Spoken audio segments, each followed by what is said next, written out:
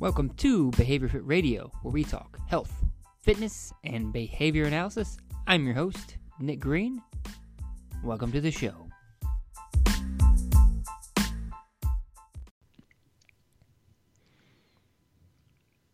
Dr. Nick Green, welcome back to the Behavioral Observations Podcast. How you doing, man?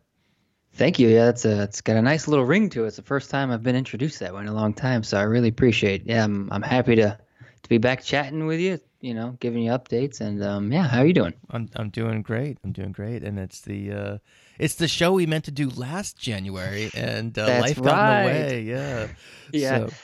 Yeah, I got tied up with finishing school and raising my first child, and things happen. So I'm glad we're back. Yeah, same here. And so let's start by talking about what's new with you since you've last been on the show. Obviously, we're referring to you as the Dr. Nick Green. So obviously there's that. You've moved. You've done a lot of cool things. So just kind of bring us up to speed with what's going on with Nick, Sure. And then we'll kind of get into the some of the other things we plan to talk about. Sure thing. Yeah. So I was looking back at that episode we did, and the last time we recorded was back in March of 2018.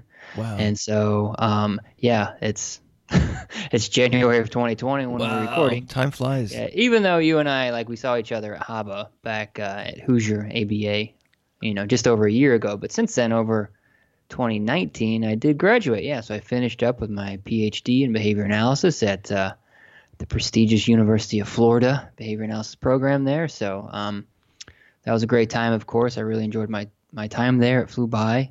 4 years doesn't sound like it, but graduated in May. I spent some time over the summer working in an adjunct faculty position, actually in the College of Public Health and Health Professions, which was down the hill from the psych building at UF. But I had a nice opportunity to work as basically like a wellness program clinician, where I helped develop some wellness program for the employees there. So I did that over the summer, and then my family and I are from Indiana, and so we moved back to Indiana to be closer to family and friends. And so I got a nice position at an ABA company where I'm largely an internal, like OBM, organizational behavior management consultant. And so we've been back here in Indianapolis, since September of 2019. Awesome. So how has that transition been to, working for so you had this kind of non-traditional, I guess, research track as it relates to behavior analysis. And even though you're doing more OBM stuff and not direct clinical work, how has that transition been back in, at least for lack of a better word, closer to the mainstream of standard ABA practice? I definitely, I have really fixed office, work hours. So that's kind of new. When you're a grad student, it's pretty much whenever the work gets done, that's when it needs to get done. But it's been nice to kind of have a break, to focus on, okay, here we go, Monday through Friday. I can take weekends off, which feels really nice. But it's a bit of a transition from, a lot going on with going from school to living in, a new state, all those life transitions that happen. But my role, the company I work for is great, and so I have a lot of flexibility. So the day-to-day isn't too different because I have a lot of freedom and independence, so I appreciate that. So, it is a big transition, and it's been a nice respite from the day-to-day grind of a graduate student. Very cool. All right, so I guess we should talk about the original impetus to have this show going, jumping in the time machine of about a year ago. You and I were talking about, having a show about New Year's. I don't want to say the R word, but I don't think we said resolution per se, but, right. I don't know. It's obviously a good time for people to take stock in terms of what's going on with their lives, and everyone's kind of contemplative about, making improvements and things like that, whether you want to call them resolutions or not. I don't think I've ever really made a resolution per se. I just bristle at the term. That's just me. But we started talking about, hey, maybe I could be like a somewhat of a test case or a guinea pig, if you will. And I think last year you know, because my kind of fitness stuff kind of goes in spurts, you know, and um, in the summertime, my schedule is a little bit lighter, you know, being based primarily as a school consultant. And so I spend a lot of time, you know, mountain biking and, you know, being active with the kids and all that stuff. And then, you know, winter is about 11 months here in New Hampshire. And you know, it's sometimes hard to stay active. And even though I've filled my basement with all sorts of fitness toys, it's that's you know, something real quick. I'll pause you right there with the transition. Something that I noticed too, being Indiana, the winters have snow here and it's colder, and so I would say on average, I don't have any data to back this up, but I probably took my dog on a walk for 2 to 3 walks, probably every day in Florida. But now in Indiana, it's just colder, and then I get home, and that's a different, you know, work-life balance, lifestyle habit there, something that changed. That you know, I'm a full-time employee now, so I'm away from the house. That's completely different. So I have noticed I've been getting fewer steps because I'm not walking my dog as much because of all those other changes that happened in life. Yeah, so these things happen, and you know, so interestingly, I was actually on a really good streak of working out and kind of watching what I eat all throughout the fall. I got some good advice from there's a Instagrammer that I follow. His name is Dave Bonillo, I think. Okay, cool. And I actually messaged him because I thought one of his posts was really, really neat, and he said, "Look, if you have any questions, you know, just shoot me an email." And so I sent him an email, and I was like, you know, I want to, you know, I kind of want to get in a little bit better shape, you know. And the only times I've ever really gotten in like really, really, really good shape as a grown up, I'm not talking not as like someone in their 20s, but as someone in like their 30s or 40s, is you know, probably about it's probably like 5 or 6 years ago. I was training for a 100-kilometer mountain bike race. And so I was just putting in tons and tons and tons of miles. And, you know, I guess my general question is like, is there a way to, as a grown up to get in shape without having to live like a monk and work out like a madman, you know? And so he suggested basically using this app called MyFitnessPal, which before that I wasn't really aware of. And so I started tracking calories and things like that, things that I've never done before.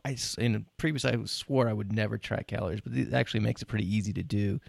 So I got in this nice little, you know, so I tracked calories for a little while.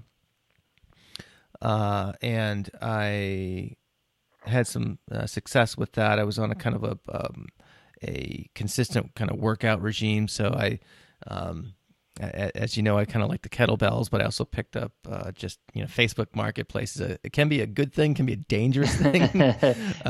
They keep sending me these ads for stuff that I just have to have, and so I ended up picking up like a bench and a squat rack and things. Now you need a sled, and now you need, you know, 8 45-pound plates, and now you need this different type of squat bar. Oh yeah, that's right. Well, I got the trap bar. I got the straight bar and the trap bar. I'm getting the home gym kind of kitted out. Figuratively, literally, a reinforcement trap bar. Yes, for sure, for sure. Anyway, so I was on a good streak there, but then the holidays came, and I kept up a decent pattern throughout the holidays. But I just came back from a trip to, overseas. I have a buddy. We were chatting before we hit record here, just for the listeners to have some context. One of my best friend growing up has lived in Europe for the last 25 years, and he's always offered like a free place to stay and yada yada yada. And so we finally kind of saved up enough to bring the family over there, and so we were over in France, eating cheese, eating bread, drinking wine. So we were over there for it was awesome. We were kind of active. You know, we went for lots of walks and things like that. Actually got to ski over there a couple of times, which was awesome. And then prior to that, like just because we were so busy getting prepared to, you know, just packing and buying stuff that we needed for the trip and whatnot, you know, the workout regimen kind of went out the window, probably at least a full week before we left as well. And then coming back, a couple of days of, you know, kind of really significant jet lag. So we're looking Sure. at, almost a month of just kind of like getting really, really out of whack. I think I probably probably put on about 5 or 6 pounds or so. I waited a couple of days since, I got back to step on the scale, the dust to settle, if you will. That's funny. Yeah, And then around the sure. same time, you reached out to me and said, "Hey, let's do this episode." I was like, "Yes, let's do this episode." Yeah, like it this was is like, perfect hey, it's that timing. time of the year. It's that New Year's resolution has a very strong stimulus control on these types of activities and things that we talk about. So, um, yeah, at first I just said, don't be so hard on yourself. You had a great time, right? It was a vacation. It served its purpose. Oh yeah, You ate excellent food. So now you're on the rebound. And now it's just a matter of like, okay, you did spend, the past couple of years developing a program to, buying equipment. Now it's like, you know what you have done, and now you're coming to the table with a new baseline set of skills and a new baseline set of knowledge. And now it's constantly reevaluating like what's next. And yeah. it seems like that's where you're at. Yeah, totally. So I have a couple of ideas about just kind of how to kind of get back on the track here. And so I thought it would be fun that, if I kind of explain to you what I have in mind, and you can kind of you can be the discussant, if you will. And then obviously Yeah, it'll be good. The larger picture here, however, is not just to talk about what's going on with me, but it's to relate this to general principles that listeners can use in their own life. So, so whatever comes up in the conversation that would be relevant Yeah. to everyone more generally, feel free to reference that as well. So so I broke this out in a couple of categories here of what I want to do. And I guess the first thing I want to start with is, having set the context in terms of the timing. And it's just funny because this could have happened any time. It just so happens that it fell around the start of the year. So, Right. But here we are. So I guess one of the things I want to talk about first is just kind of like the big picture, general or principles. I've been getting back to what I was talking about earlier. I don't have the ability to spend a ton of time working out. I don't Right. have the ability to spend tons and tons of time, preparing exotic meal plans and things like that. So I wanted to kind of keep this intervention, if you will, very simple Sure. and very doable. I think that I'm realistic in terms of goals, and one of the things I'm not looking to, I'm just looking to lighten up a little bit, just not for any kind of vanity purpose, but I just feel better that way. Yeah. I'm not looking to get on the cover of Men's Health, Sure. and I am, not looking to. Well, maybe you start small. You're in New Hampshire, right? Yeah. You get on the cover of New Hampshire Health, and then you get on, the Northeast Health, and then you work up to national. So That's right. You kind of you're starting a little too big there, man. You just gotta Yeah, scale yeah. back those There we goals go. a little bit. Yeah. What would the cover of New Hampshire Health look like? That'd be a fun kind What of city do caption. you live in? That's right. If someone ice fishing or something like that, someone in a Bob house drinking a beer. There you go. Anyway, so another, and it also, what I don't want to do is kind of live so Spartanly, if you will, that I don't have any fun. So I want some flexibility in terms of what I'm doing here, and I don't really have much in the way of specific weight goals per se. I have a range in terms of where I feel good at, and so. And one of the things I'm doing differently that I've never done before is, in addition to tracking weight, I'm also tracking waist circumference, around like basically the thickest part of the midsection, so like just below the belly button. Because if I'm going to be doing weight training, I might trade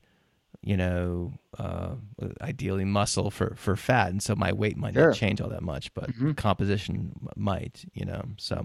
Well, if all your muscle goes around your waist, then it's not going to change at all. That's true. Hypothetically, right? That's true. That's true. So, so those are basically my some first principles that I kind of wanted to hear too. I want it to be kind of simple. I want to have a little bit of flexibility. So, and I would probably I'm the kind of person who does better with frequent, shorter workouts rather than like multi-hour gym marathons, if you will. So Sure. I think that's something I also so Right. it's So easier efficiency is important. yeah, and I don't mind putting in more days, Mm-hmm. if you will. It's easier for me to grab 30 to 45 minutes a day than it would be to do like 3 2-hour kind of gym sessions. So that's the first kind of, I guess, thing I wanted to talk about is what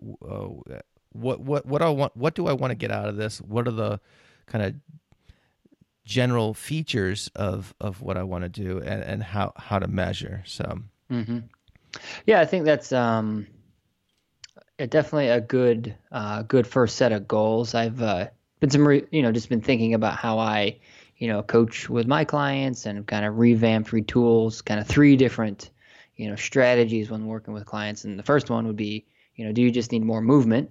The second one would be, are you trying to learn a new skill? That could be if you're learning how to ski, right? I've never skied before, so maybe I want to learn how to ski for my physical activity and exercise. And maybe the third bucket would be, do I want to apply my my skills and movement to some type of practice or activity? Like you said, you previously trained for a 100K bike ride or something. yeah, Was that correct? Yep. Right. So that, I think those types of activities, right? So you knew how to ride a bike, you had the miles, you're moving. So what you wanted to work on was kind of like that applied performance piece. And so it seems like you're falling probably right now in that kind of just more movement, right? You're coming off of 1 month of inactivity. You have a long history of working out and trying new things. Your gym is in your basement, correct? That's where you have your equipment, right? So access to workout materials is just feet away. Your bedroom's probably like right up there, right? So yeah, and just like I mentioned before, it's like you have a history of success, and now you're just kind of in this lull period where you want to get back on the horse, so to speak. So now it's just a matter of thinking like, what is it that you want to, like, what part of working out is most important to you?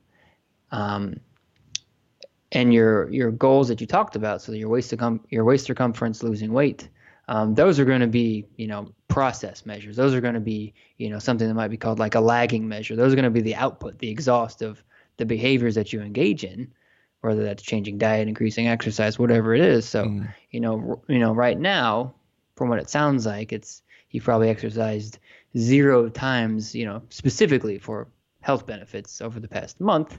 And so it seems like now, you think about what was your previous frequency of workouts? Was it 4 or 5 days a week? And if it was 0 in between, do you just want to start with 3 for a month? Do you want to go right back to 4, see how it works, and start there? And then you can start looking at, okay, we have the frequency down. Now, what am I doing when I go to the gym, right? When I go to my my workout place in my basement, So that's kind of the first thing to think about. So with that being said, if it's frequency, maybe it's a different skill. I don't think it's a skill. So what do you think now with those comments? I can tell you about what I guess want to do is perhaps kind of return to what was, I think, working. And I think that's something I think I heard Tim Ferriss talk about on one of his podcasts. He actually keeps I don't do this, but he actually keeps workbooks or notebooks of all his workouts and with meticulous notes and dates and things like that. And so if he sees a picture of himself, from years and years ago where he's, looks a certain way that he likes, he can go reference that particular notebook and see what he was doing at that period of time that was helpful. So in a much less sophisticated way, I think probably what I want to do is kind of return to the same things that that was working for me. So I probably will kind of jump into a more frequent, I guess frequency of working out per week, and I would probably just keep things light so as not to get super sore right away, and then just have this turn into some aversive experience. There'll be some of that that's going to come naturally, but right. And this kind of maps on to like when I start with working with a client that, let's say somebody that just starting blank slate has no, consistent workout history. You want to start with setting time to 2 to 3 days a week. You're doing something related to your health and exercise and physical activity. You start there, right? And then we start adding an additional measure. So recently, with the client I just spoke with today, going on, I think this was back in September when we started, we were like, okay, we're going to start with 2 to 3 times. We're going to figure out the time. There's more involved with this, but just for this conversation's sake, we looked at, okay, let's look at your step counts. We're going to go on purposeful walks 3 days a week, see what happens. Step counts didn't budge. I was like, okay, well, that didn't work, so we need to change something. And simple measures for her were just step counts and how many walks that we took specifically like each week. And then she eventually found an activity, an organized group fitness class that she liked. She did that, and then it became, okay, we started measuring visits, right? So then now you can see shaping happening where we're just changing one thing at a time while measuring one thing at a time. We eventually, modified things over the months, but we started measuring frequency of, gym attendance, and then we tracked the steps. Okay, things weren't changing. Okay, we need to change our intervention. Then we looked at, okay, you're at the gym. Okay, now I can start playing around with, okay, now we're in the gym for an hour and we're seeing the intensity minutes, which is, a heart rate based measure that is in a lot of the wearables, right? Apple Watches, Garmin's, Fitbits, all those things. So now we can start looking at that. And I was like, okay, now you're at the gym. Now we need to make sure those intensity minutes are up and higher. And then we can start setting goals. So there's a lot to even get to like that, most common athletic exercise recommendations, that are recommended by the American College of Sports Medicine is 150 minutes of moderate, vigorous physical activity. So, it might sound easy to say, oh, we're going to go 30, 50, 100, 150, but even before you can start making that jump, you have to get the frequency of the behavior happening in a preferred activity, and you need to have that working for you for a good 2 to 4 months before you even get to that goal setting. And that's, a lot of the pieces that are missing in, just these general recommendations. You said 150 minutes of vigorous activity? Yeah, moderate. Within what span of time? Oh, yeah, 150 minutes per week. Okay, all right. Yeah, so that's the average of 30 minutes per day. I see. 30 minutes, 5 days a week. Got it. Yeah, that makes a lot of sense. Do you have case studies on your website? I do. Yeah, I have a variety. I have 5 now with just different target behaviors, different rationales for coaching. One was evaluating, a running program. One was the client that I'm working with now. She was pre-diabetes, and then just through walking interventions and now exercise, regular exercise in this fitness class, she doesn't have that label anymore because she went to the doctor and her blood sugar levels are where they need to be. Awesome. To not be categorized as pre-diabetic, which is amazing. She put all the work in. So that was the most recent case study. But you'll see, there's 5 now on my website. All right, and that's behaviorfit.com. Yep, behaviorfit.com, all one word. So we'll put a link to that, and we'll put a link to the specific case studies page as well. And I know for you to relate this back to like what you want to work on is that, I know you just through personal conversations we've had over the years that you have experience with programming, and you're seeking out people, professionals in the field to help guide you on what specific movements and what rep schemes you need. So now it's just a matter of, okay, whose program do I want to do? You could just jump on an old program and then think about, now what your current work situation is following vacation and the new winter and all that's happening, school starting again. So it's like, all right, I know, kids are off, they have a play or whatever. So I know I can do at least 2 days. So at least, decide on that, commit whatever strategy, whatever verbal behavior strategy you want to use, start there and then, give yourself a month to settle back in and then start tweaking one or two things along the way. Yeah, yeah. So I want to get to kind of some of the ideas I have about the kind of workout regimen. But Cool. as we talked about in our first conversation, you had a great quote. I think it was something to the effect of, you can't outrun a bad diet. So I want to. So I'll tell you what I have in mind to kind of get my nutrition stuff kind of closely back on track.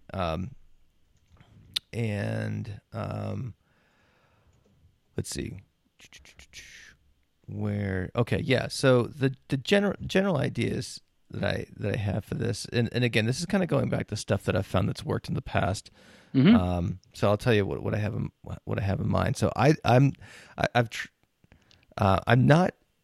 I know what I'm not good at, and what I'm not good at is kind of eating patterns. I was going to say diet, but I hate that word too. It's almost up there with resolution. But eating patterns that are very rigid and restrictive, and so like, would it be great to do like a pure paleo or something like that? Yeah, that would be great. But at the end of the day, I've got 3 kids. And I've got so the family they may not necessarily eat the same way I eat, so it's not realistic to make like 3 different things based on people's various family members' individual preferences or nutritional needs or what have you, or at least that doesn't work for me. I know some people do that, but I'm not. But my general, I guess, ideas here, general goals are to limit, not necessarily avoid, but just limit access to things like, in other words, be somewhat smart. In other words, not eating a lot of, carby snacks, bread, ice cream, just the kind of no-brainers, if you will, especially things like sweets. Fortunately, I have more of a savory as opposed to a sweet tooth. Sure. So I'm happy with that. I don't really need sweets in my life. Unfortunately, I have a household of people that are the opposite, so they're around. But it's not uncommon for us to have rice or pasta along with other things for dinner and stuff like that. And so I don't want to set up such a rigid eating pattern that I think the world's going to come to an end if if I have a little bit of rice on the side or potato or what have you. So I think those are all kind of fair comments that probably most people share too, like about diets and eating and ideas, and I want to be flexible and all these things. And I'll just preface my next comments by saying I'm not a nutritionist. I'm not recommending any certain programs out there. I'm not, I don't know. That's not my wheelhouse. I know more physical activity, behavior change, exercise, fitness, those type of things. Now, what we can begin looking at, I think, if I'm speaking to an audience of behavior analysts, is just like you said, there's a couple of things that come to mind right away that you want to possibly eliminate, reduce, or replace, right? So if it is breads and sweets, and I try to take a simple, pragmatic approach, and if you feel that, loosely speaking here, that you're probably eating too many, desserts during the week, or if you're maybe having too many beers, then not you personally, but if you're just having too many alcoholic drinks, I think it just came up from, you and I had some good microbrews. That's right. Yeah, we've hoisted a few for sure. Yeah. So it's like, if that's something that you think, needs to be adjusted, I think we just take a very basic applied approach to, okay, let's take baseline for a week and decide and say, okay, I want to reduce my starchy sweets or whatever it is. I know I always eat rice on the side, so just measure it. And if that's, if let's say rice is a common staple in your family, then just buy a scale, measure the rice, then the next week cut the rice in half. Just do that for a couple weeks. And I think that's the hardest thing. So we want to take an experimental approach to this. And, we all want to, I think, maybe do everything all at once and just hope it works, right? We don't want to we don't want to hope and pray it works. Like, let's there's many good vices out there. It's like sparkling water is better than, regular water. So, craft beer could be better than regular beer. So just look at like, what are those things? If it's something, this is, what I've heard from other people that are professionals and speak more to this, is like, if this is something that you absolutely love, then just try changing something else. Maybe you Yeah. need to increase water consumption. So it's not so much like, you don't want to have this paleo or vegan or vegetarian or pescatarian, or I don't really get into all the specifics, but if you want to evaluate it, you can in a fairly applied, I think systematic way.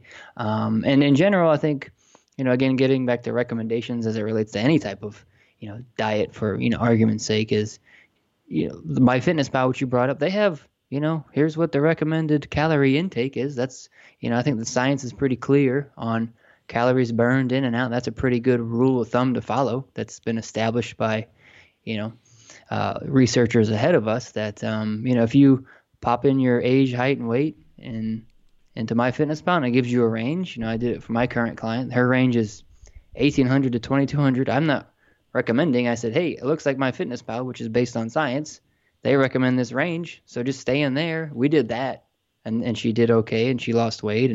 But I didn't tell her to eat more or less of one thing. I said, keep in your calories, work on the activity, and we'll go from there. Yeah, I'm glad you mentioned that, because I was going to bring that up, and I think that is something that was a little bit of a game changer. And again, I got that from Dave Bonillo, and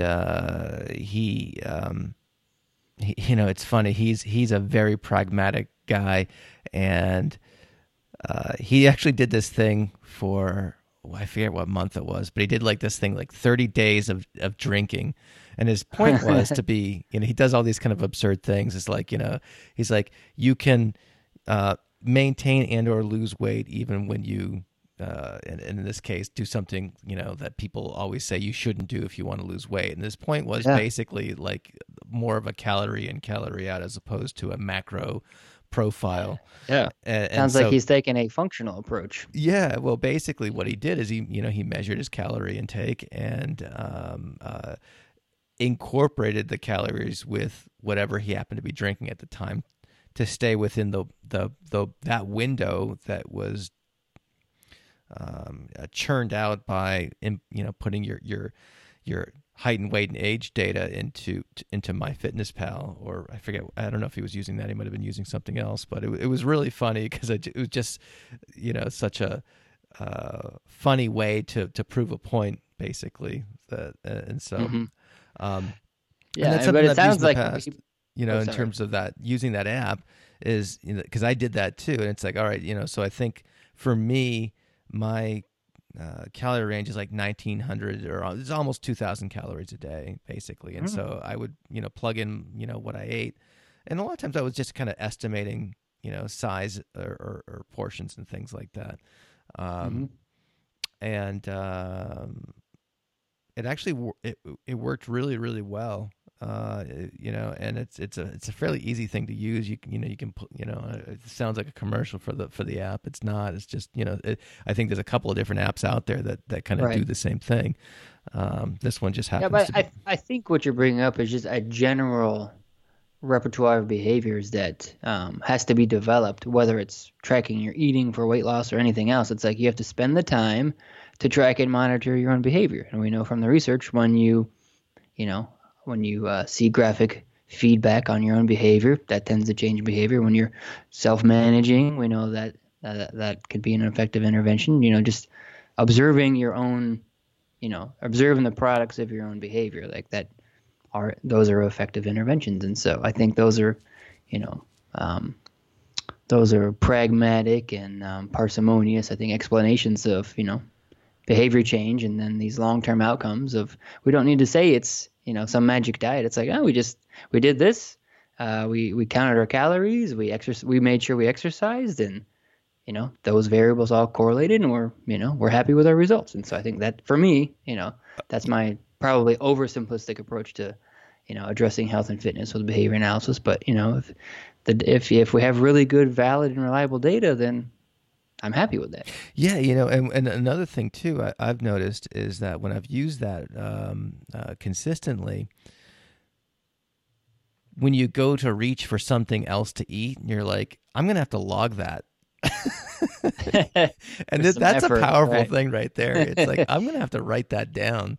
Yep. That's gonna be put into the thing, and it's gonna, and you'll see your graph of the day bump up. And so there's there's that aspect of it too, that for me, that is a powerful, that's a powerful aspect of doing this. So one thing I've been kind of playing around with too is, I've actually been doing this for a while, is another kind of faddish type of word, and I think the term itself has evolved. For originally I was referring to it as intermittent fasting, but I think as more research is done in this area, and again, I'm not just like you. This is not an area of my expertise, but I have heard people discuss the research in this area that continues to come out and things like that. So basically for the last couple of years, probably at least 2 or 3 years, I've for the most part, not always, but for the most part, have stopped eating breakfast. Yeah. And for a while, I was just having coffee with cream in the morning, and now I'm down to black coffee. I've been just having black coffee. All right. Yeah, I actually, I never ever thought I would be drinking black coffee. Now I love it. It's great. Yeah, it's the same thing happened to me when I decided to remove a lot of the added sugar out of my diet. Again, not a recommendation for everybody, other than if you follow the American Heart Association that having more than 24 grams added sugar a day, then by all means follow that recommendation. But just in general, yeah, just having all that refined sugar out of the coffee, out of all the teas and soft drinks, things like that. Don't drink those anymore. But yeah, it's just amazing when you just kind of understand some basic, physiological principles of not having so much sugar in your blood, how you just feel better all the time. Yeah, definitely. So yeah, I've been doing that, and I think there is some. I think people ascribe some kind of magical properties to eating like that, and I think for me, I think I don't think there's anything magical about time restricted feeding, which is what I prefer to call it, which I think is what is more accurate in terms of what the literature refers to it as, because basically, you're just changing the time, times at which you eat, not necessarily changing how much you eat, although that is probably the outcome of it though. And I think that's probably what has helped me, lose some weight in the past, is that, when you reduce your meals from 3 to 2, and occasionally I'll do 1 meal a day, it just makes overeating harder, Sure. Although you can overdo it, or at least I've found that, sometimes I have to be really aware and catch myself. Sometimes I'll get this mentality, this kind of entitlement mentality, and the same thing happens, I think, sometimes after people do a big workout. It's like, oh, I deserve this gigantic portion right. of fill in the blank, because I've worked out, or because I haven't eaten all day and it's now 2:30 in the afternoon, and I'm gonna eat like a Viking, and, so you have to be careful that doesn't come up and really throw you off. But that's something that I've been probably will return to. When I was away, again, just trying to take up the local culture. Breakfast, over there is, it's not a big breakfast, but the breakfast is some sort of pastry, whether it's a croissant or a pain chocolat, or some other thing. And I was practicing the kind of when in Rome philosophy. Of course, yeah. And it's because hey, why not? And now I don't know the literature on intermittent fasting, but to me it seems, and correct me if I'm wrong, that the basic idea is controlling for the number of calories, and you just restrict the timing, then your body responds in a way that helps you lose weight or produces health benefits. Is that right? So instead of eating 2,000 calories throughout the day, you just eat 2,000 calories at night, and then there's health benefits there. Is that the basic idea? Yes. I think that's what it is. And again, there's probably people listening to this who are more knowledgeable at this who are screaming at their iPhones right now. It's like, no, you dummies, you Right. got it wrong. And if Right. so, please comment on this episode. Let it, feel Yeah. free to educate us here. But I think that's the basic idea. But I also think that just for me, looking at my experience with it, if I'm doing a time restricted feeding, it's much easier for me to stay under that 2,000 calorie limit. Hmm. Okay. Because for just again, just talking about my own experience, I love food. I love to eat. Hmm. And growing up, half Italian, Right. Right. Right. small portions are, is not part of my behavioral repertoire. Sure. And I just ask about that, small difference there, because if I'm thinking of this experimentally, how would I evaluate this? If a client came to me and said, "Hey, I'm going to try this," I'm thinking about what would I measure, and it would be, okay, well, having specific calorie counts met every single day will be hard, but if we could make sure that, okay, if we're not going to eat for most of the day, then let's make sure that we're only consuming, this range, because then we have two different variables happening at the same time. So we can't say if the weight loss or health benefits is because of a calorie restriction or a calorie gain, or if it's because of this time, the time difference. So if you have two different things changing, we don't know which one's responsible. And that's how I would think about it. That's why I asked that question. Yeah. And I think, again, I think people ascribe kind of magical properties to this type of process because, like, Yep. if you ate 5,000 calories, if you just had dinner, but your dinner was 5,000 calories, well, you're likely you're going to gain Yeah, weight. right, exactly. So that's the point. So it's like, okay, I didn't eat all day, but when I ate at midnight, I ate 5 cakes, 5,000 calories, and intermittent fasting didn't work for me. I was like, well, what was the variable that probably moved was you ate too many calories at the wrong time, and Yeah. holding exercise constant, all those things. So it's this is just how our little behavior analyst brains think, right? Well, what's funny, Nick? I think you're onto something because when you look at and I don't know if there's people doing this work or not, but when you hear about these kind of nutritional intervention studies or even exercise, let's say like someone's doing research on like high intensity interval training, right? Mm-hmm. Most of that research is a between groups design. Mm-hmm. Your randomized group, type of, control and experimental group stuff. Wouldn't it be, and I always think about when I hear about those studies, it's like, wouldn't that be cool to do in a within subjects design that, that we're familiar with? Obviously people Mm-hmm. outside of our little single subject world, kind of just understand the traditional research design Right. arrangement, Mm-hmm. but wouldn't that be cool to have some cool, like, kind of multiple baseline with a group, with a cohort of like a half a dozen people, Mm-hmm. To like measure the effectiveness of the high intensity training yeah, or whatever, versus some other training. whatever the independent variable happens to be, whether or whether it's time restricted feeding or what have you, um, yeah. So I always imagine what and I don't know if there's anyone doing that type of work with a behavior analytic background who could bring our kind of research methods to bear on that.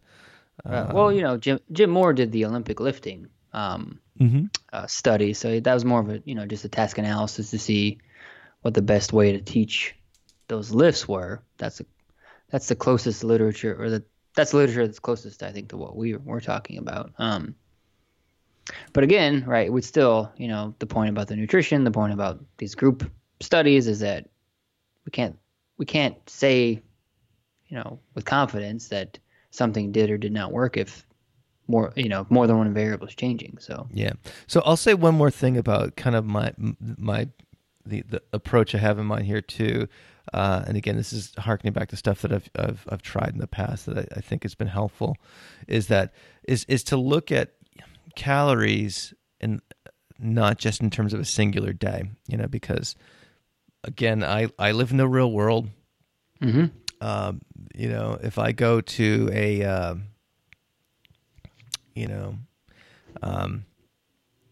my middle kid's gonna turn 13 here in a little bit. Mm-hmm. We're likely gonna have cake and ice cream. You're right. You brought up the B word earlier, and all my circle of friends were all craft beer nerds. And every Right. once in a while we'll get together and have like a beer tasting. We'll all bring something different, That and sounds like a good those are time. great fun, and those are huge social reinforcers in addition to Mm-hmm. the primary reinforcers that go along Right, with right. it, right? I probably sound like to many listeners right now that I'm trying to have my cake and eat it too. Right. But so what I want to kind of do is look at kind of calorie intake over the span of say like a week. So if I Sure. know that I've got something coming up that is going to be kind of that's really going to throw off the calorie count, then I can perhaps try to adjust for that going into that and afterwards. So again, I'm just telling you stuff, and it could just be clear to everyone listening, that stuff that I've found helpful for myself. I'm not saying go out and do this. Everyone's going to have Mm-hmm. to kind of do their own due diligence, I guess, for lack of a Right. better Yeah. term. But Yeah.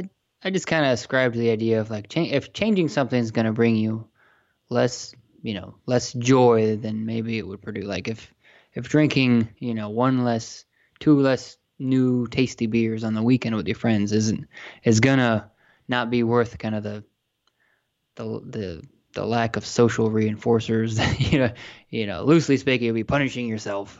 sure, Right. So if it's not worth it, if it's not fun to take away your own things that you like, then just try to do something else. There could be an easier thing. Like, we all live for the weekend. We all live for those birthday parties. We love catching up with our friends. So, maybe decide that's non-negotiable time for you. And, maybe you can make better adjustments to your Tuesday evening dinner and your Thursday lunch or whatever it is. yeah, If something's that important to you, then, let's not take away our most preferred activities, right? Let's just try to change something that maybe we're less enthusiastic about. So that's yeah, all I would say. yeah. That's yeah, exactly. All right, cool. All right, so let's talk about kind of workout strategies. So again, I've got these kind of new toys, Mm-hmm. or newish toys, and so I've really come to enjoy strength training, Yeah. more generally. Being strong is fun. Yeah, and also, um, I it obviously confers health benefits, but it also is um, I don't know, as I get older, I'm 45 right now, Mm-hmm. and just being strong is also, especially walking around here in New Hampshire, you slip and fall on an icy sidewalk. Being Oh, strong is sure. helpful under those circumstances. Yes, very much so. Yeah. It can prevent, prevent injury. Right. It can prevent, all sorts of things. So it's not for me. It has nothing to do with whatever the vanity Mm-hmm. of being muscular, Right. is could potentially be. It's more about, these things, perhaps confer a protective benefit. Mm-hmm. And one of the things is, gosh, what's it called? Are you familiar with the podcast, The Drive, with Dr. Peter Attia? Not the podcast, but I've heard of Peter Attia. Yeah. So he's got an awesome podcast called The Drive, and on it he talks about. So for those who aren't familiar with Peter Attia, he's a doctor, and he kind of specializes in longevity and all sorts of other things, and he's a bit of a self experimenter as well, and has done all sorts of crazy things like long distance swimming, and he goes on these like epic 7-day water only fasts, things like that. And again, things I would never ever do. But he talks about them, and he's also a wicked data nerd. Like he always wears he wears one of those continuous glucose monitors. Oh, okay. And Actually, I think maybe he was a researcher that I heard on a podcast that like their point was about how people have different physiological responses to like glucose and bread, and so like he and his wife, just as an example, would eat a piece of bread and sample their blood sugar right away with controlling everything else, and his wife was fine, but he would have all kinds of problems. I think it was him. Yeah, that sounds like something he would do. Yeah, like his blood sugar would spike in response to that, or his insulin or whatever, and So anyway, so he talks about wanting to what he wants to be able to do at like 80 or 90 years old, and he has the I think he calls it the octogenarian Olympics of right. these tasks. I've heard about those. Yeah. Yeah. So what are the capabilities? What are the capabilities that he wants to have when he's that old? And it's funny, and it all comes back to doing weight training now to be prepared to do these things then. Yeah, I just have to pause you for an idea. Sure. So if you had, so how long have you currently been on your strength training program? Off and on the past 4 or 5 years? Well, with the kettlebells, yeah, definitely. I've been definitely working with those for a while. The barbell has probably been something I've started in the last, I want to say, 6 months or so. Okay, so I'll give you a 4 years at most, right? So think about this, like as far as like perspective, right?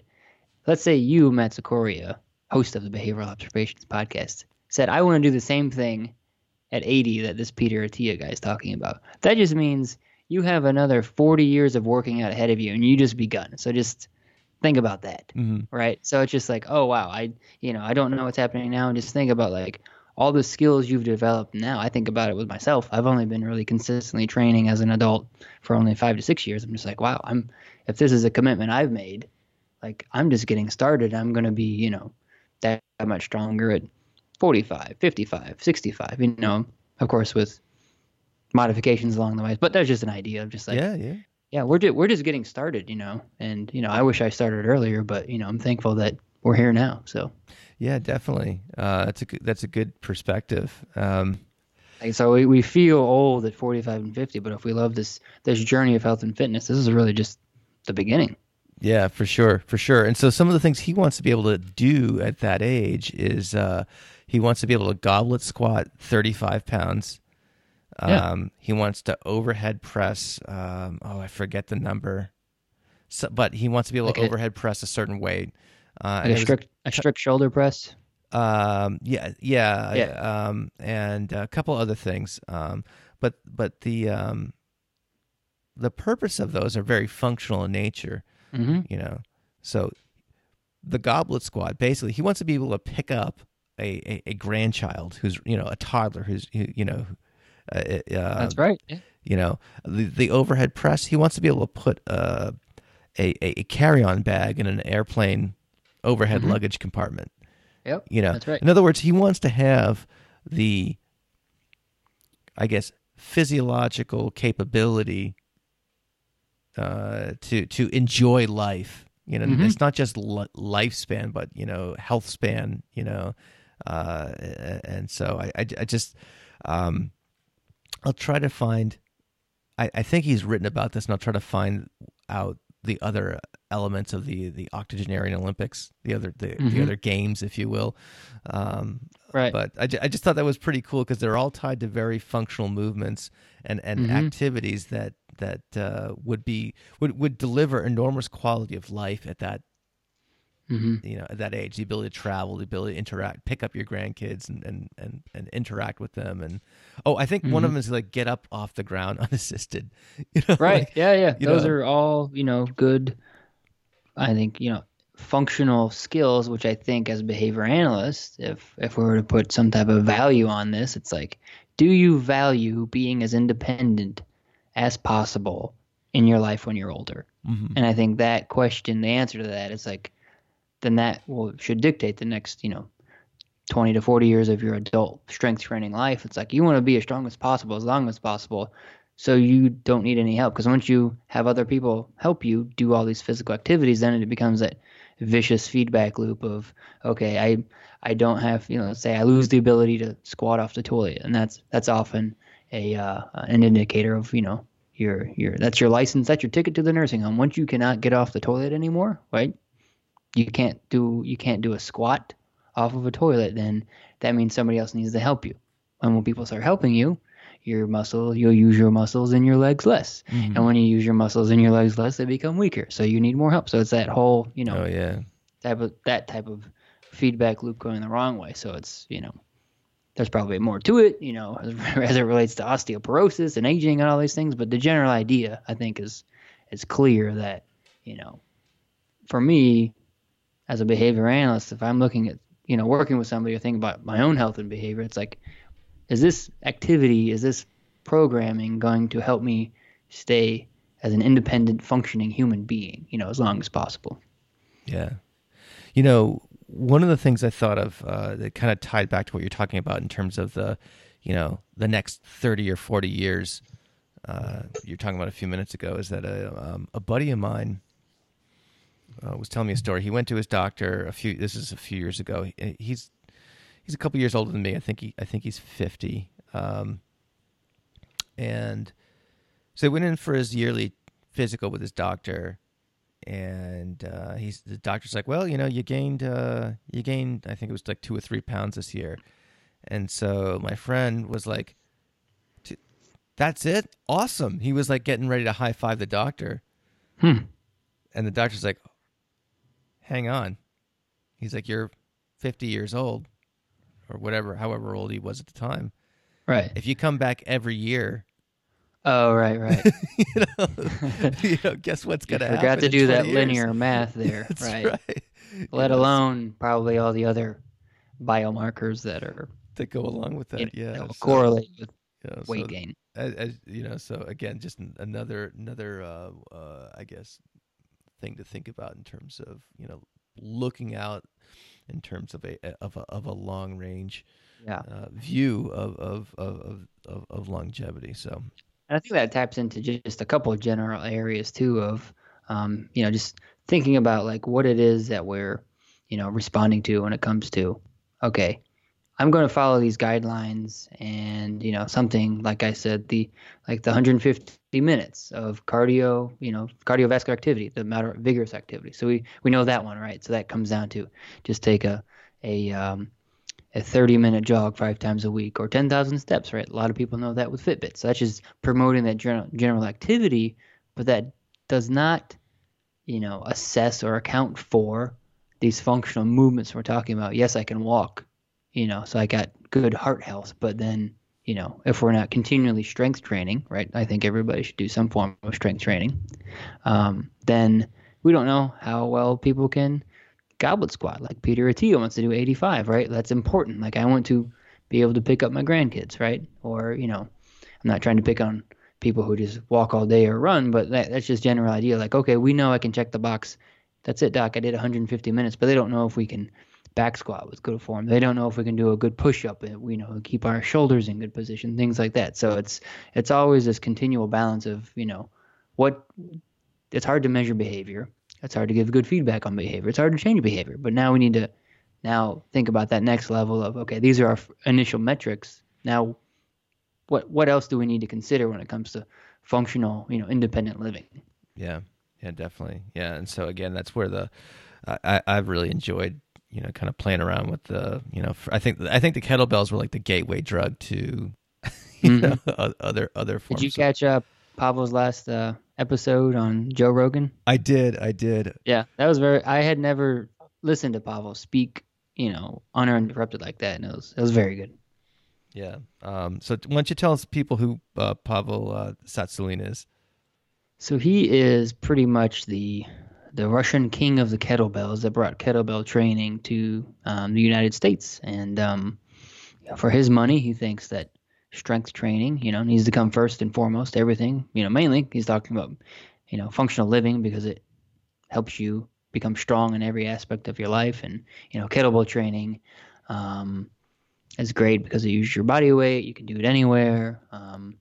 It's a full body workout. So, and if you set up your program right, you'll get strong, and, it comes with all the benefits of,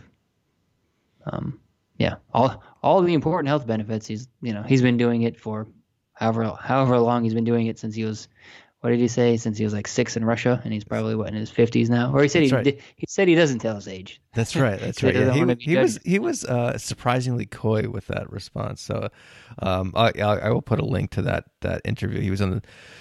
So if you don't know who Pavel is, you can see him get interviewed by Joe Rogan for, I don't know, hour and a half, 2 hours or something like that. But he's an interesting dude, and he's written a ton of books, and there's probably a gazillion Pavel YouTube videos on the interwebs as well.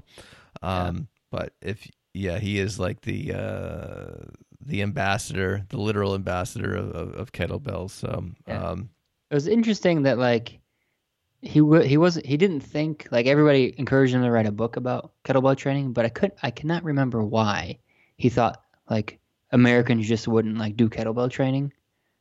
Do you remember what that conversation I remember that part of the about? conversation. Yeah. I can't remember the rationale. Yeah. Anyway. I rather than speculate, I'll just encourage folks to go check out that episode, because I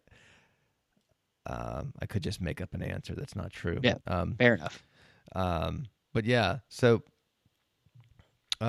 anyhow, so yeah, using the kettlebells, using the weights and things like that, I think I think we've adequately described the rationale for doing that. So yeah, so my plan is to kind of get back and do at least 3 times a week of weight training with the particularly with the barbell, and then have a couple of days of cardio, whether that's, I've got I don't ride a bike on the road anymore because I don't want to get run over by a teenager who's texting. Right.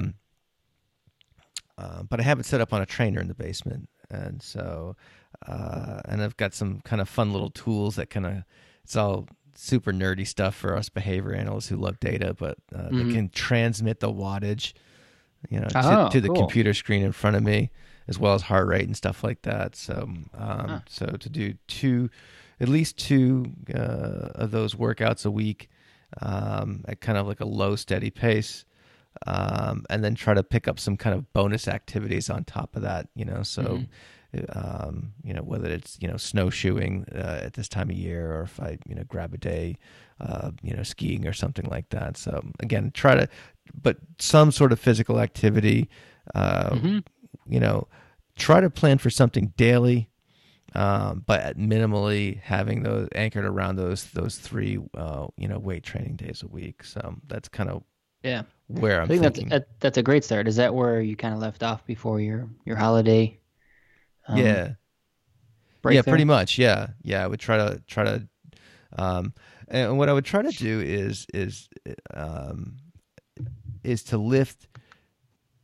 My goal or not my goal, but what I would try to do is lift every other day, knowing that one of those days would be interrupted. So, I would catch, so it would be like, every other day, but sometimes it would be it would be, life would happen. It would be like the day after. So it would, and that way it would just kind of account for those things that come up. If there is, one of my kids has a basketball game or something like that, or what have you. One of the things I've always been kind of like an afternoon / early evening worker outer. I've never been one to, I really, you brought up Jim Moore earlier. I know he gets at it really early and gets it out of the way. Yeah, I work out at 6 o'clock in the morning. So it's just, a thing. I've had a conversation with my wife about this, how, I have a new job, meeting new people, we learn about new, everybody's new hobbies and everything. And, a lot of people say, oh man, I wish I could I wish I could work out in the morning. And I always say like, well, you can, and just my unsolicited advice is it takes about 3 to 4 weeks for your body to get used to waking up that early, and then you just keep doing it, and then you go to the gym.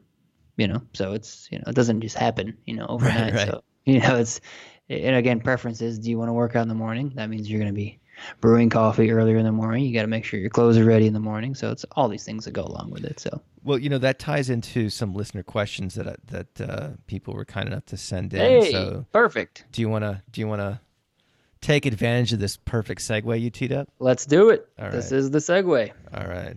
So I'm going to kind of go out of order here because what you just mentioned is perfect for Will's question. So Will writes in. He said, "I think my predicament is like many, setting up contingencies that get me out of the door and to the gym. If I can get in the car, I'm in good shape." And I'm assuming Right. there's a but after that somewhere. Right. But In good shape. yeah, But I think we have to consider like what are all the barriers, right? What are the variables we can look at? Is it when you get in the car and you didn't wake up early enough, so you're going to be late to the gym, or the gym's not open? When you get in the car, how far away is your car to the gym? If it is going to be a high response effort, I think that's something very scratching the surface here, something to consider. I know I worked in a sales role for a gym a while ago, and that was one of the biggest barriers. If you don't live within 15 minutes of a or 10 to 15 minutes of a gym, and now you can find really kind of any flavor of fitness out there around you. But if there's not one close, that's going to be a big barrier because it comes with, if I got to go 20 minutes east and my work is 30 minutes west, that's a whole 2 hours you got to figure out, right? So for you, Matt, you have no excuse because you can just go downstairs. well, I did that out of necessity because I live in the middle of nowhere. So, Right. There you go. Yeah. the So going to a gym, the response effort was huge. So huge. Yep. I built this out of necessity. Yeah. And then just some of the other variables that we talked about. So, um, a lot of times, I worked with a client that, okay, it had been 10, 15 years since you had been to a gym, and the gym atmosphere, the Globo gym atmosphere, we'll just start there. It's got to be just this whole young person Instagram model world where this is what people are doing, taking pictures of themselves working out, which just looks, it's just a totally bizarre atmosphere, which can create intimidation, and you don't know what to do, and you don't want to look silly, not knowing what you're doing. So you have all these things playing in, and so you think about, okay, if I show up to the gym, do I know what to do? Is there programming available? Do I have the time? Is there enough equipment? I know when I was going to, these Globo gyms, right? So you have, Gold's Gym, Planet Fitness, you have Lifetime Fitness, you have LA Fitness, right? They're all popular gyms. When you go there, 5 o'clock, all the cardio machines are gone. Or taken. It's your cardio day. You're going to wait around for half an hour. So there's all these things.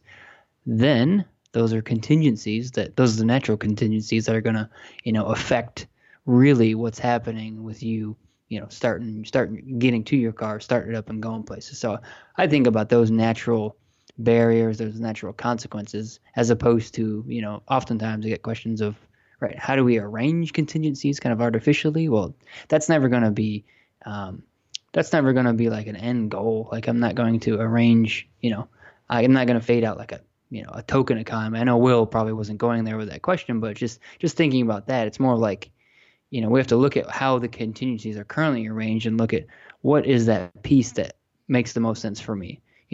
Do I know what to do when I get to the gym? If so, okay, is it the cost, right? Can I not afford to go there anymore? Is it the distance, right? So all these things I think we can begin looking at, and then addressing how we can increase our gym attendance. Yeah, and if getting to the gym, I think one of the things that Jim mentioned when he was on the show, talking about how he's been successful, is I think he said something like he sleeps in his gym clothes, so he just literally gets out of bed and walks, Yep. or has them right nearby, so that barrier is pretty much eliminated. So it's just looking at all those things that get in the way. One other thing that again, one of the things you might do is just hop on the Asheville Craigslist and see if there's any kettlebells Right. someone's trying to get There you rid go. of, and you can do a little experiment to see if that's a workout modality that would work for you. Grab a 16 kilogram kettlebell, Right.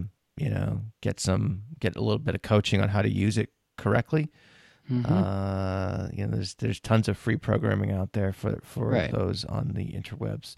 So Yeah. that And a pull also, up bar, yeah. and Right. So you those know, are very basic, yeah, environmental manipulations. Put some antecedents in the environment. In Jim's case, he put the antecedents on himself by wearing his own gym clothes. there you go. Um, All right, cool. All right, Will, thanks for that question. Michael writes in a great question. How do you go about breaking exercise skills down using shaping? For example, how do you go about breaking down Olympic lifts, muscle ups, handstand push-ups, etc.? all right. Those. Okay. Yeah. Just those examples. Yeah. So Yeah. Just you just throw out Michael, some examples. you picked very complicated movements. That's right. So, I'd say that the snatch is the Olympic lift. The snatch is probably one of the most complicated movements. A ring muscle up with gymnastics rings hanging, from a dead hang to getting on top of the rings. Handstand push-ups, of course, are very difficult. So, really, all of those compound movements, right? They have multiple steps in there. You could break down, like Jim did in his article. You have the setup to the snatch, you have the first pull, you have the second pull, you have the catch, you have standing up.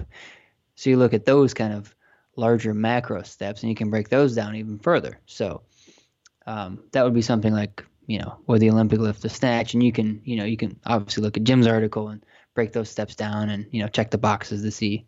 Did you reach triple extension? How stable were you? Did you catch the bar? Did you set up the barbell correctly? All those things. But now, when you get into more skilled movements like a handstand push-up, the handstand push-up, if you do it strict, so you don't have any motion behind you, that is kind of like an end result, movement. So that's going to be the result of a lot of strength and stability. And so you could almost do like a probe to determine like where somebody is kind of in the whole, scaling of that movement. So if, the end movement is the handstand push-up, and you say, okay, go do one. And if they can't do it, then you might back up to say, okay, can you do a kipping handstand push-up? And that all that means is you just have momentum where you put, you bend your legs down, basically you're upside down, and you use your legs to propel you upwards towards the ceiling, right? And if a person can't do that, then you kind of back up to, okay, can you do maybe the next progression you choose is a pike push-up, where you have your feet on a box, and then you're just kind of doing like a diamond push-up over your head. So you have different scaled versions you can look at, just to figure out kind of where you are kind of in the scheme. And, before, and I'm not sure what the step is here, but like, the bear crawl is a precursor movement to, a pike push-up on a box. And then the box is going to be a precursor to, standing up vertically. So they all kind of build on each other. So I think where you would start is you probe where you are in kind of the progression of the movement, and then you break that down, right? You go, let's say you can do a bear crawl, but you can't do a pike push-up. Okay, let's figure out where the breakdown is. And then you start looking at, your strength programming to help with those type of movements. And that would, largely probably be comprised of, if you're looking at handstand push-ups, you'll be doing a lot of, shoulder, overhead shoulder presses. You'll do a lot of, dips and things like that, those types of workouts. So that's how I would go about it. All right, yeah, but I think the first stop again would be checking out Jim's article, as Nick suggested, Michael. So, all right, Selena writes in, what are your thoughts, Nick, about the show The Biggest Loser? I've seen bits and pieces of them, aware of what it is, but from what she writes here, the show has received a lot of criticism on how contestants lost weight, perhaps too much too fast, but to gain it back later, apparently because of lifestyle changes were not set up with enough support, blah, blah, blah, blah. So I guess two questions here. What do you think of the show itself, and what are some changes would you make to the show from a behavioral approach to help contestants get more sustainable results? Wow, there's a lot in that question there. Yeah, I think like you, Matt, I haven't watched the show a lot. I know of it, and and I don't know the literature that well, but I know a lot of health and weight loss studies have looked at like that rebound weight gain effect after Biggest Loser contestants. Like they use those actual participants, and there was weight gain right away. And I don't know what all the physiological mechanisms are, but unfortunately that happened. But I think just my first reactions would be is that The Biggest Loser, it's a show and they want to sell ratings, and it's all this very heightened artificial, heightened in respect to, there's a lot of production value. People are, they're on ranches, they're running up hills, they have their own private studios, they have celebrity trainers. And if we're talking about stimulus fading in and of an intervention and an intervention fading out, like people went from, being inactive to get the superstar treatment to, we never saw what the follow, we didn't see what the intervention was like when people left. It's like, okay, we're done taping now. Like That's right. We're done, working with you for TV purposes, right? We'll just leave it there. And so they do the follow up, and they only pick, they only pick the highlights of like, oh yeah, you maintain, but all the other Biggest Loser contestants that gain the weight, right? They're in the research studies now. So, as an intervention, I think it would be, it's probably not a made for TV. it's not a we can be kind of an unsexy intervention at times, right? And I think that's just the nature of creating sustainable behavior changes. Like the client I referred to, it's like we talk about what we need to change every couple of weeks, and we've been doing that, and that's for the past 9 months, and it's just focusing on a couple aspects of her lifestyle and data, and we give feedback, and it's not me yelling at her, rolling in the grass and flipping tires and all of that. And it's not going to sell a lot of ratings. So, so getting back to the intervention, right. It's you've got too much of that Midwest nice going on to for that type of shit. We all have a price, right? Yeah, I think if I were to change anything to get back to the question, it would be slowly changing, working with preferences versus like, we're going to yell at you. We're going to, again, everything is like changing all at once. It's, and I guess rightly so to speak, is that the folks on the show are morbidly obese, so they need a drastic intervention. And that's what, they're looking for extreme results. And, it's coupled with, cosmetic surgeries and all that, and you. Oh, really? Has that been a part of it? I'm not. I think so, if I remember it correctly. It's, the winners or sponsors, like you lose a bunch of weight, and so, you might have excess skin, and so you could get that surgically removed. I think that was a big piece, Yeah, it wasn't so much that, it was like gastric bypass or anything like that. It was like you lost the weight, so you were formerly an obese person with lots of skin, so you had that removed. So, yeah. So I, again, the intervention, I would like to see more of a fading in, fading out, because it's just, we see the promo reels of Baseline. You didn't do anything, and then now we wouldn't do that with kids, right? Sometimes that happens, right? With most of our clients, it's like, we want to fade out services. We want to gradually bring them into the program. We're not just going to say, all right, we're going to do, timeout, response costs, you're going to have to do extra handwriting and do all this all at once to change your behavior. Like, no, we need, there's gradations in there. All right, cool. All right. Last question here from Kevin. I haven't done much research on it, but Noom claims to be a cognitive behavioral approach to losing weight. What information is there about it truly being grounded in CBT? Are you familiar with Noom? Nope, not at all. All right. Yeah. So from what I've seen, I've just seen like ads on Facebook and stuff like that. I think it's an app. Really? Okay. And I think so I don't know, Kevin, I'm sorry. We don't know a lot about that. Noom, so it's an app that you use that's based in cognitive behavior therapy. Yeah. Again, this is a situation where probably listeners like, it's this. Yeah, it's this. Okay, it says on their homepage, I'm looking at to find out what's possible with Noom psychology-based evaluation. I want to either lose weight for good or get fit for good. So, I think So this is where we need. just to So speaking of piggyback Joe, on we've mentioned the Joe our Rogan podcast many times. This is where we need that guy Jamie who Googles everything. You know, right? Yeah, I'm acting as Jamie right now on my that's right. computer. I'm doing the But I same thing mean, with my they phone. have the Yeah, social indicators. They have clinically proven British Medical Journal, Nature magazine. They have all the major players: Samsung, Blue Cross, Blue Shield, Philips, Aetna. So, um, it sounds like it has some good social backing and science behind it. I don't know. I know nothing about it other than if I would evaluate the new map, I would say track your baseline data with MyFitnessPal calories. Try Noom. Try it without. See what happens. ABA design. yeah, yeah. So I guess one of the things that's related to this is I wanted to bring up before we hopped off here is I think we talked about wearable tech the last time you were on, Okay. Fitbits, Apple Watches, etc. Um, have there been any advances that you've seen with these devices? Do you have devices you recommend or that you've seen work well or anything like that? Or is it pretty much the same as it was the last time we talked about it?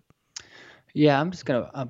It's pretty much from what I've seen the same. Where I think we've probably hit kind of the ceiling in all the different features that can be measured nowadays. But I have an Apple Watch, I have an iPhone. They have a new trends feature on the activity app for the iPhone. However, you need the newer watches to capture this new data. So they have a stand minutes metric, a cardio fitness, walking pace, running A pace. stand minutes. A stand minutes, right? Of That all should be people that to should be have the that Nick one. Green, That's right. that's signature model, right? With this, So yeah, I guess I need to hit up Apple to get me a standing minute, capable watch. But so my watch apparently doesn't have the technology to have that, but I'm sure some listeners do have the newer Apple watches. So you have the trends there that so you can see like, what your trend is. However, as a behavior analyst, you're just looking at like a weekly data point, and it's just an up arrow, down arrow. I want to see the line graph, of course, so you can't.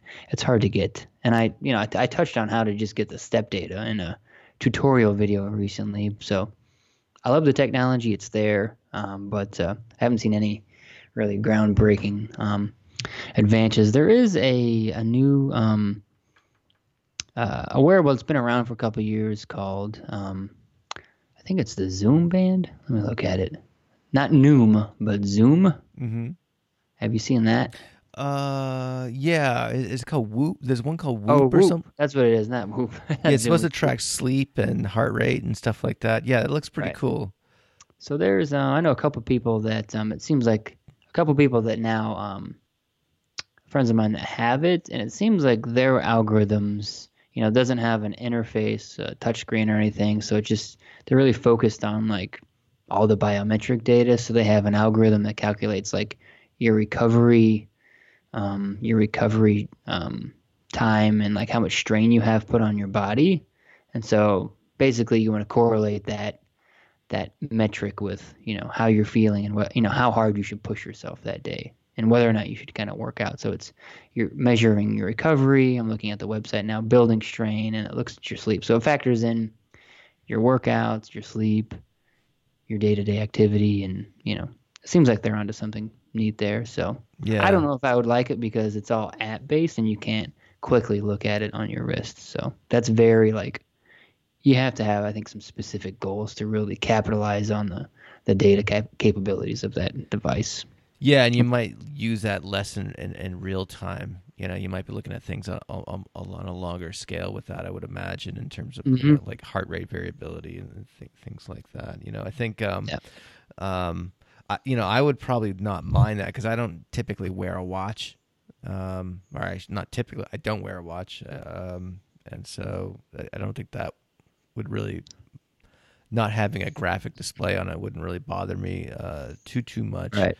But another one that I've seen people, Peter Attia, I think uses it's called an Aura ring. Okay. And it's a ring. It pretty much measures sleep, and as well as like a lot of other kind of markers. And you basically just put it on at night, and it measures like the quality of the sleep and Oh, that's neat. how much time you spent in different stages and things like that. Your Hmm. latency to fall asleep. Yeah. It looks pretty cool. They're pretty pricey, so Hmm. it's not something that's kind of in my budget at this point in time. Although if you're listening, Aura, I do accept sponsors, but Or if or or a rep on or the phone. Whoop or whatever. Yeah, Yeah. I think uh, for me, like the technology is kind of, seems like it's got the wearable technology is kind of hitting like the a consumer ceiling of the price points and all, what can be currently measured. And, the technology is, fantastic. Tracks more than probably we know what to do with. And, I think it still just comes down to how often are you going to review that data, or if, is somebody going to review it for you, with you, if you have a coach, and then what behavior do you want to change related to it, right? So we have, there's, there's pedometers have been around for 30 years, but they weren't as cool, and they were just like little plastic things you wear on your hip, right? So it's still the same data, right? They figured out how to make the little ticker thing bounce, but it's just a matter of, you know, we have data. Are you ready to do something with it? And then if so, how do you quickly find it? And the apps are a fantastic way to do that. Fantastic way to do that. And then, then how do you want to respond to the data? That's the biggest thing. So awesome. Well, that's the value of the data. awesome. Well, thanks for bringing this back to just basic principles. After so I I think we pretty much covered all the points in our little agenda here. Are there any final thoughts that perhaps you want to leave the listeners with, and or if people are interested in kind of learning more about the types of coaching solutions and things like that you provide? Sure. Again, just remind people where they can get a hold of you. Yeah, I think I'll just kind of close with a comment or two just on just general health and fitness, and I'll add that there. So I think I've had just over the past couple of years, I had a lot of people just reach out about like how do I get started? Like what do I do in health and fitness? I'm really interested, and I think just the theme what we've been talking about is just comes down to the basic principles and just trying to measure like one thing at a time and just following that. And there's some there's a lot of things to track, and figuring that out is sometimes difficult, but it can be done. So just focus on what you need to measure, and just look for those functional relations just like any other behavior. And I think as long as you have a good just keeping it simple when it comes to a new application of behavior analysis, if it's fitness, if you want to do that, that's great. If it's something else, just sticking with those principles, and letting the data guide your decisions. I don't think you can get, you can get wrong, and just, stay tight with what's happening. Like if we don't know something as a reinforcer, then, let's not call it a reinforcer, right? We have a good idea. Something could be a fun, enjoyable, reward or something, but, I think kind of distracts from the analysis sometimes. So I think just that those same basic principles, again, just to tie it to, my application of health and fitness, just staying true to those, I think you'll be all right. So with that being said, yeah, you can find, a lot of my work. I've been, I've been writing a blog, creating videos and podcasts on my main site at behaviorfit.com. And I've been revamping kind of like what I've been creating for people to kind of learn about what I do and how I measure behavior and analyze behavior as it relates to health and fitness. So I've just started on a couple of tutorial videos on my YouTube channel and Instagram. So just check me out there, and you can always email me at nick@behaviorfit.com, and I'll be happy to talk about whatever as it relates to fitness and behavior analysis. All right. The newly minted Dr. Nick Green, thanks for joining me again. It's a fun conversation as always. Alrighty. Thank you, sir.